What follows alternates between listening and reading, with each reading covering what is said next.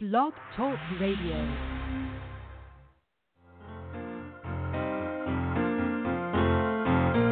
And I got the HD blues, and my life feels kind of rough.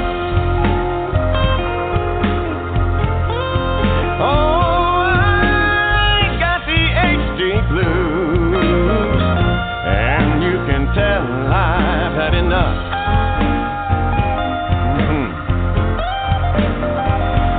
Though there ain't no cure yet for me, baby, I won't ever give up.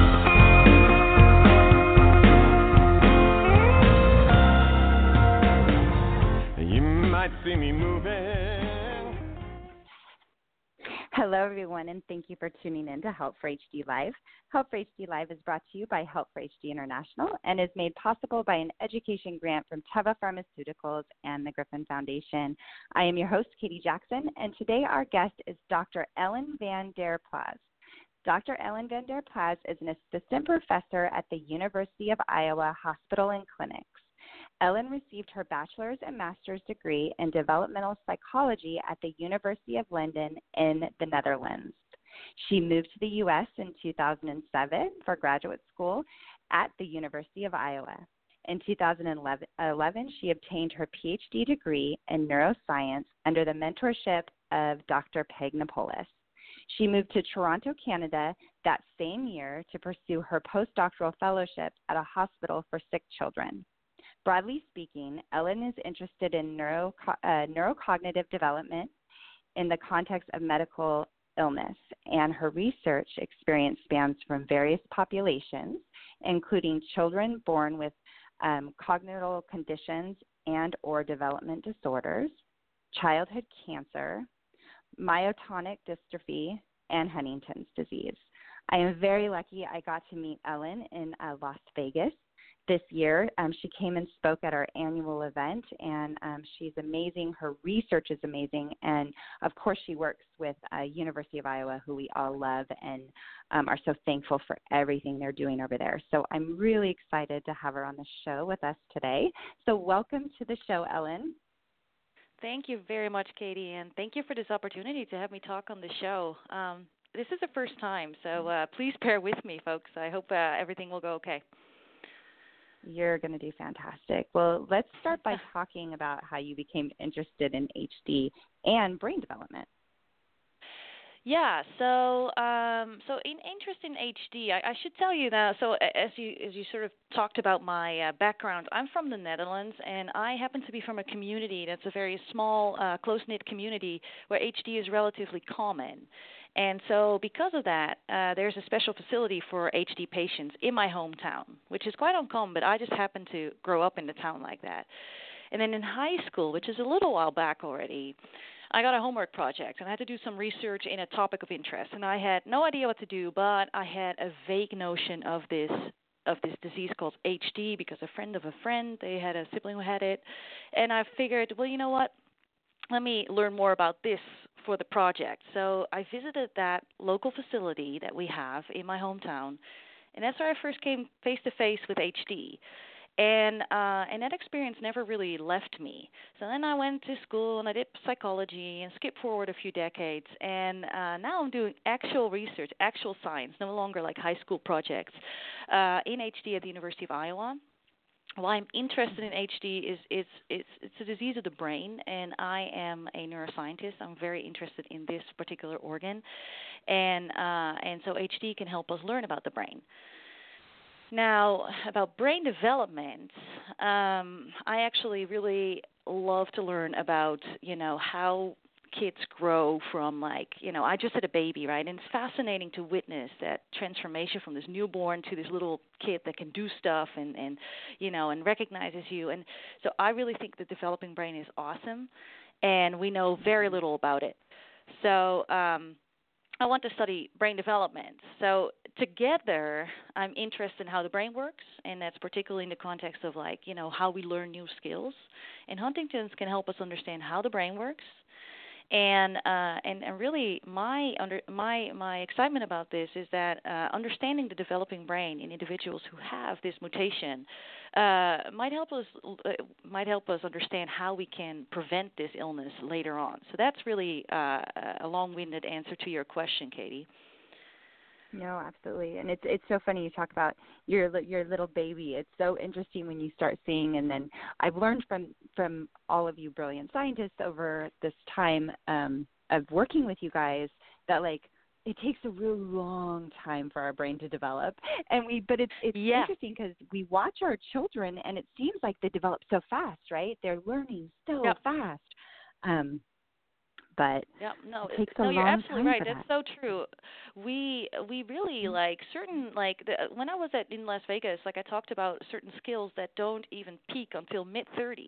So the brain continues to develop, and then obviously like even after that, like we call development is through the entire age range. But in really, particularly in the beginning years, we see those really quick changes. In adolescence, there's like a huge changes, and then again like young adulthood, like we keep changing. That's why it's such a fascinating thing to study. Sure. Yeah. So why would we want to look at development of a neurodegenerative disorder? That's a really good question. So I should tell you, though, so in my research, I do focus on adult onset Huntington's disease. And sometimes when we talk about development and Huntington's, then you might think that it's juvenile Huntington's, but I actually do talk about like an adult onset disease. So, and HD is undoubtedly a neurodegenerative disorder. So by definition, the first symptoms, as we know, start in adulthood. So again, why would you then look at development? And I think this is a really cool question that my mentor, Dr. Nopoulos, really pioneered. And here's why we sort of think we should think about development. And it really goes into this molecular basic research that really started this idea of development of a neurodegenerative disorder. So first off, just observing like having that HD mutation, the CAG repeat expansion, is present at conception. So it's right there. It will always be there.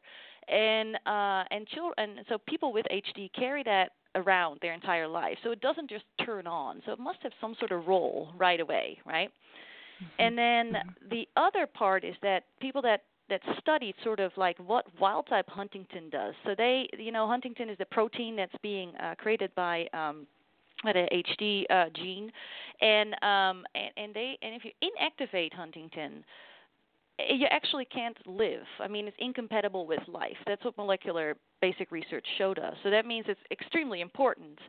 So the other thing so you can inactivate it, you can't. It's incompatible with life. Well, if you then like reduce it, and this is all in molecular research, so I should clarify, this is not done in people. Obviously, that would not be ethical. But if you reduce it if you reduce it by 50%, they already see abnormal development. So here, all this research point to the fact that there's something going on with wild type Huntington. So now it's kind of a small leap to think, well, if wild-type Huntington is so important, what if you have a mutation that has that expansion? It must have something to do with abnormal development. And so this is sort of how we conceptualize, like, why we should look at at development in a neurodegenerative disorder. It's still neurodegeneration, but before that, we think there's also abnormal development. Does that make sense? Yeah. So what is the difference between development and neurodegeneration? Yeah.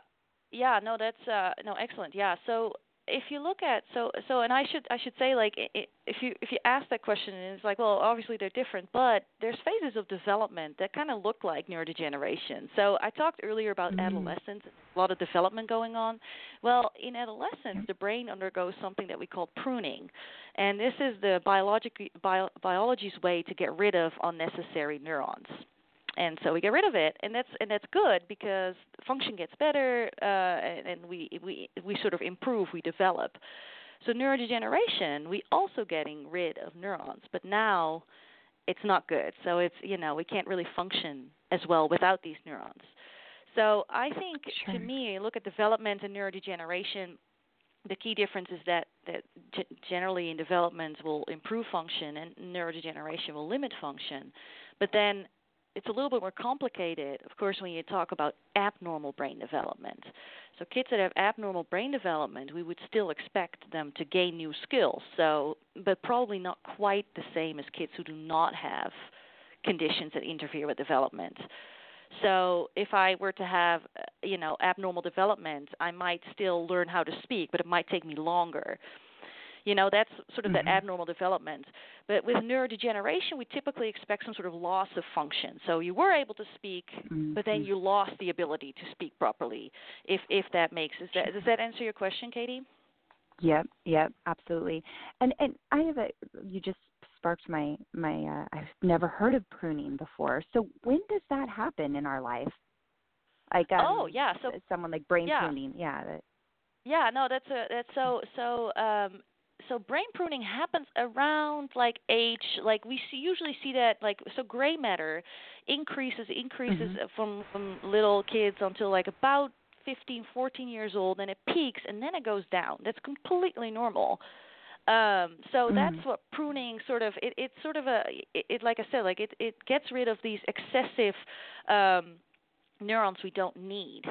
So it sort of does a cleanup and say these neurons are not as effective. We're going to get rid of that. That's what we think at least, and so that's what we call pruning. So we actually see already in adolescence when the people are about 14, 15 years old. It kind of depends. Some people will do a little earlier or later, but in general, around 14, 15 years of age, we see that pruning phenomenon, and it's completely normal. Yeah.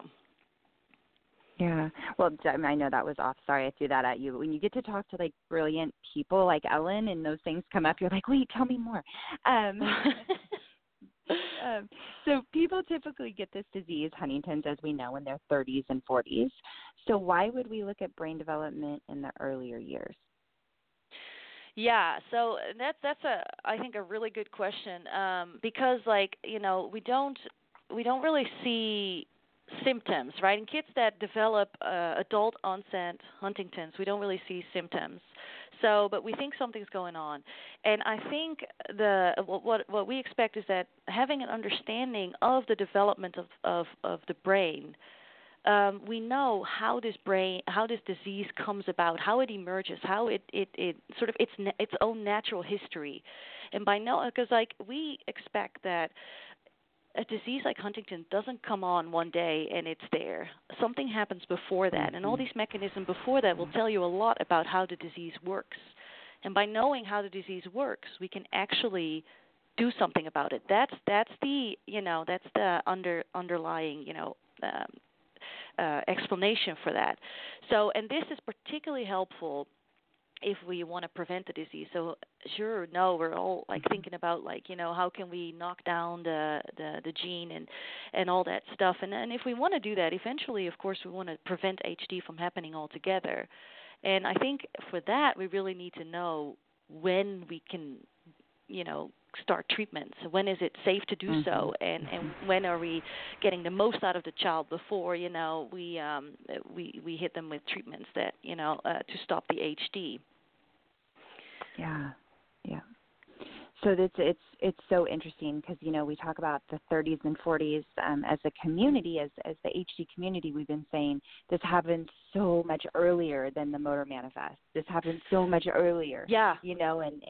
And I remember when that's Peg, such a good point. Yeah. And when your team came out and Peg was talking, Dr. Nopoulos was talking about this, and Sonia and of course Dr.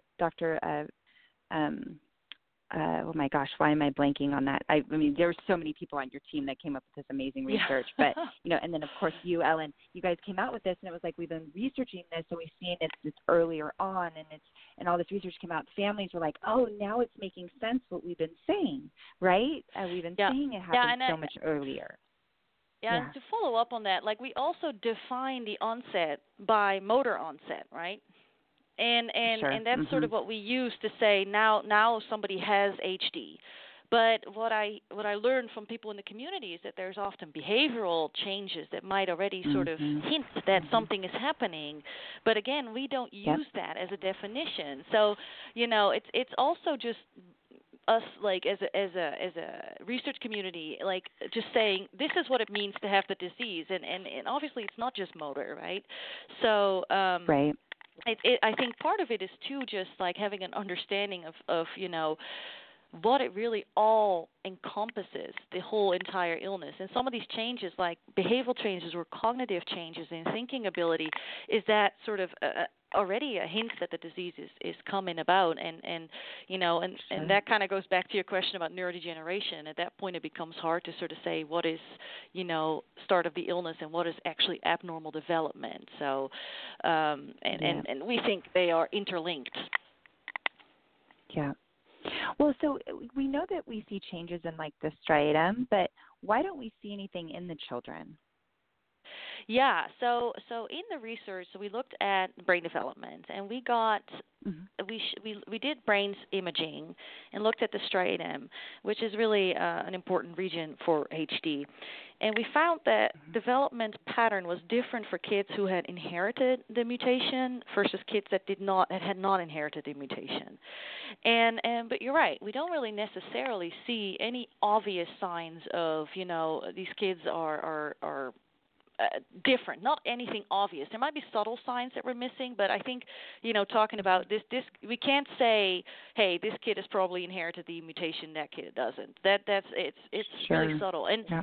the reason for that is think of that what we call, and I love saying this, is the mutant steady state. So what I mean by that is that what we think is that neurons in children who have inherited the HD mutation are not as healthy as neurons in children who have without the mutation.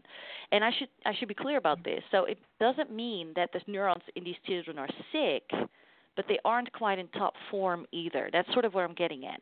And this is what this mutant steady state is.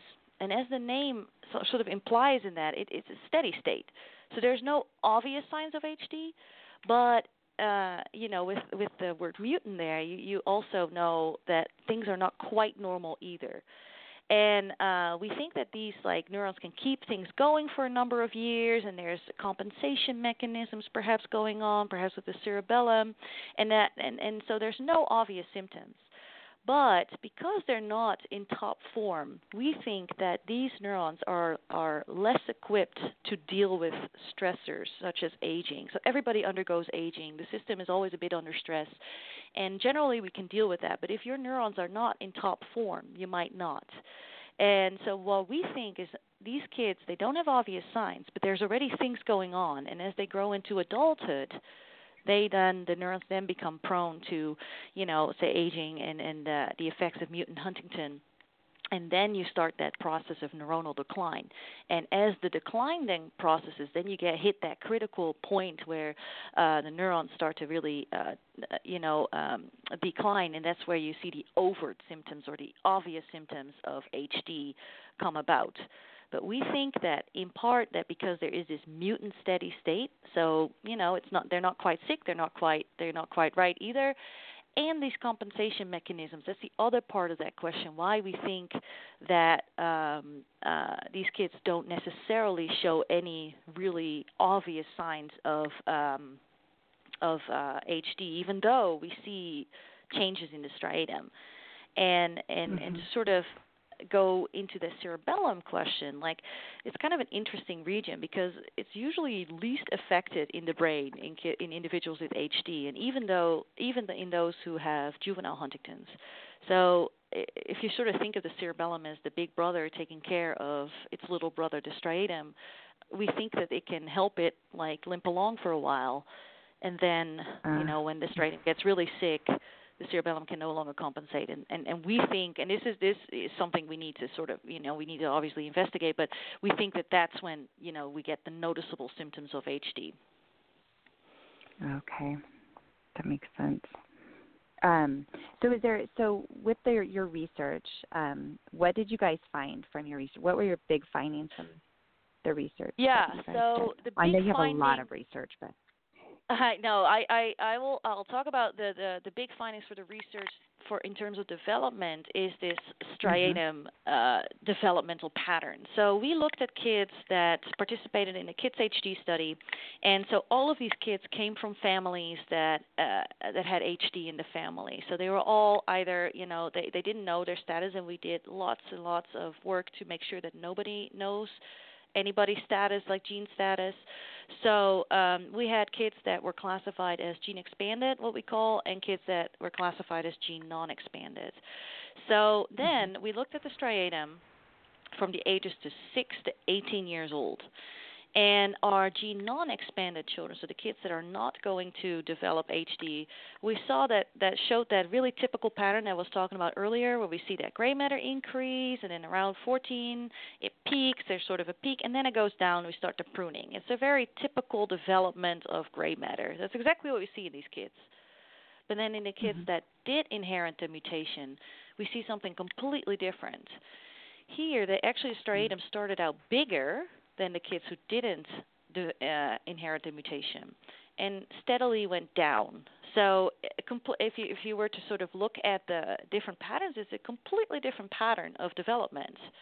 So that was sort of the main key finding, where it's like this bigger striatum to start with, and we don't see that obvious like increase and pruning. That normal pattern is gone.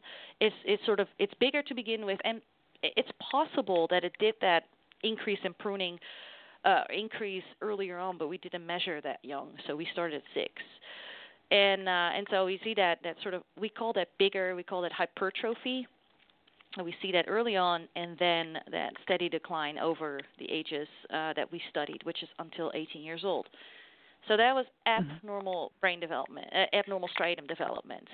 And the other regions that we looked at looked pretty much the same. So it was really something that seemed to be limited, at least where we looked, in the striatum.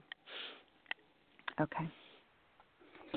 See, and this is, it's so cool, to me even to hear about this, because my kids have been involved in this study since they were young. Oh, that's right. Yeah. And so my children we're a family of research. We love research. My husband loved research when he was with us, and it's so amazing to think that why is it important to be involved in clinical studies? This is why. To our listeners, this is why it's important, because we have to learn in order to grow. Oh, and absolutely. And I cannot express my gratitude enough that, having these people, like all these people come in from all over the country, because, we're in Iowa, the Midwest, and we flew everybody in. And so just to plug in for our next study, we're going to do a multi-site study. So we're going to follow up on this, because one study is never definitive. So we want to we're going to do a multi-site study, several sites across America to follow up on these findings, and also go further into young adulthood. And we find that that's important, because typically research sort of starts at 40s rather, and we looked at the 6 to 18 years old, but where we really are lacking is that young adulthood, like 20s. So we're hoping to fill that gap too, and hoping to find the same striatum and with more kids. So there's always opportunities to participate in research. That's for sure. Yes. Well, let's talk about the what everyone always wants to talk about is the CAG. And as far as brain development goes, what role does the CAG play on brain development? Yeah, so we looked at CAG repeats, and our sample would happen just to be that we had we're kind of enriched in the kids HD study. We're kind of enriched for kids that have more than 45 repeats. So as opposed to more adult studies where it's usually 42 repeats, but we have more of those larger repeats. And we found that how I talked about how we have that sort of, what I said was hypertrophy, and then there was this steady decline in individuals who have the gene expanded kids. So with CAG repeat, what we found is with each incremental CAG repeat, that pattern was exaggerated. So say that children with 59 repeats, say, would have the biggest striatum to begin with and had the fastest decline versus, say, somebody who had inherited 42 repeats. So really it was sort of that pattern exaggerated. So CAG repeat seem to have an impact on it, and we detected it over 50. Our limit was to 60. So we detected that effect for the larger repeat lengths, and that's what we could detect with MRI, which is a pretty all things considered, a pretty like what we call a gross measure of, development. It's not like we're looking at molecules; we're looking at volumes of the brain, right? So, but yeah, we even saw with using these techniques that the bigger the repeat, the more exaggerated that abnormality was in the striatum. Wow. That's fascinating. So my final question for you, Ellen, is I think probably the most important is, why do we care about development, and what do we hope for the future? Yeah, so care about development. I think by caring about development, we can invest in a future where we hopefully do not have HD anymore. Of course, that's not where we are right now, but our hope is really, at least, is speaking for myself at least, is to get rid of HD altogether. And I think we can do that by treating kids earlier on. Kids who have inherited the mutation, in order to prevent it, we need to treat them earlier on. And as you know, they're currently trying these treatments to slow disease progression. Well, eventually we want to just not have the disease altogether, right? And for this prevention to work, we need to know when we can start treatment. And so we need to learn what is the disease like. We need to have a sort of an autobiography of HD, and it needs to start right from childhood onwards. It doesn't start just in adulthood. It's something that happens over time, and there's abnormal development, and we need to know all that in order to make it go away, in my opinion. That's my hope for the future. I really hope that we won't have to deal with this anymore, and that we don't have to research it anymore, really. Yes, yeah, no, absolutely. Thank you so much for everything you're doing, Ellen, and it was and I thank you for coming to Vegas, and I felt so bad because this is like breaking science, and everyone is so interested in what's going on in Iowa and this amazing team working on it. And so, all the doctors got up and spoke for the day, all of our keynote speakers, and then questions came, and a couple of community members would ask questions. But, poor Ellen was just drilled with questions from professionals and industry and then neurology, because they wanted to know all these answers. So Ellen sat up there. You definitely sat up there the longest. And received the most questions, and definitely the hardest technical questions out of the day. But of course, Dr. van der Plas is an amazing researcher and knows it like her team does. So she definitely rose to the occasion and answered all the questions for everybody that day. But this is very exciting. The research papers are published that came out. We actually do have those on our website for everyone to read, and the recent published papers out of the University of Iowa. So if you guys want to read further into that. Thank you, Ellen, and everything you guys are doing with Dr. Nopoulos. It's amazing, and without your guys' work, we will not be able to know the right time to administer these treatments and what the right thing to do is. So we are thankful for all your work and all that you do.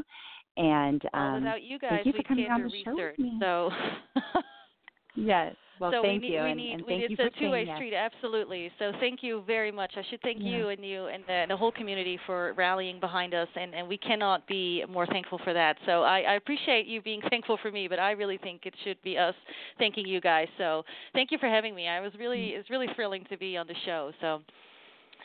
Yes, and we will talk soon. We definitely, Ellen is definitely one of our favorites. So, from the Dr. Nopoulos lab, we like Sonia and Peg. So definitely look at our schedule for 2020 and look at our speakers. And she just had a baby, but we would love to sneak her off for a little while and get her to speak for us when we can.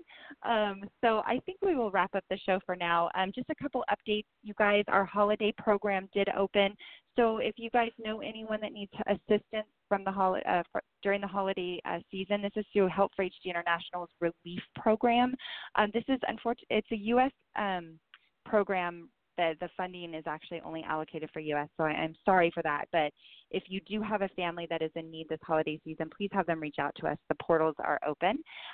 Next week, tune in. We're going to talk to Emerald Health Pharmaceuticals about what they are working on. Same time, same place, Wednesday, 1 o'clock. We will talk to you then. Until then, everyone have a safe week. Thank you.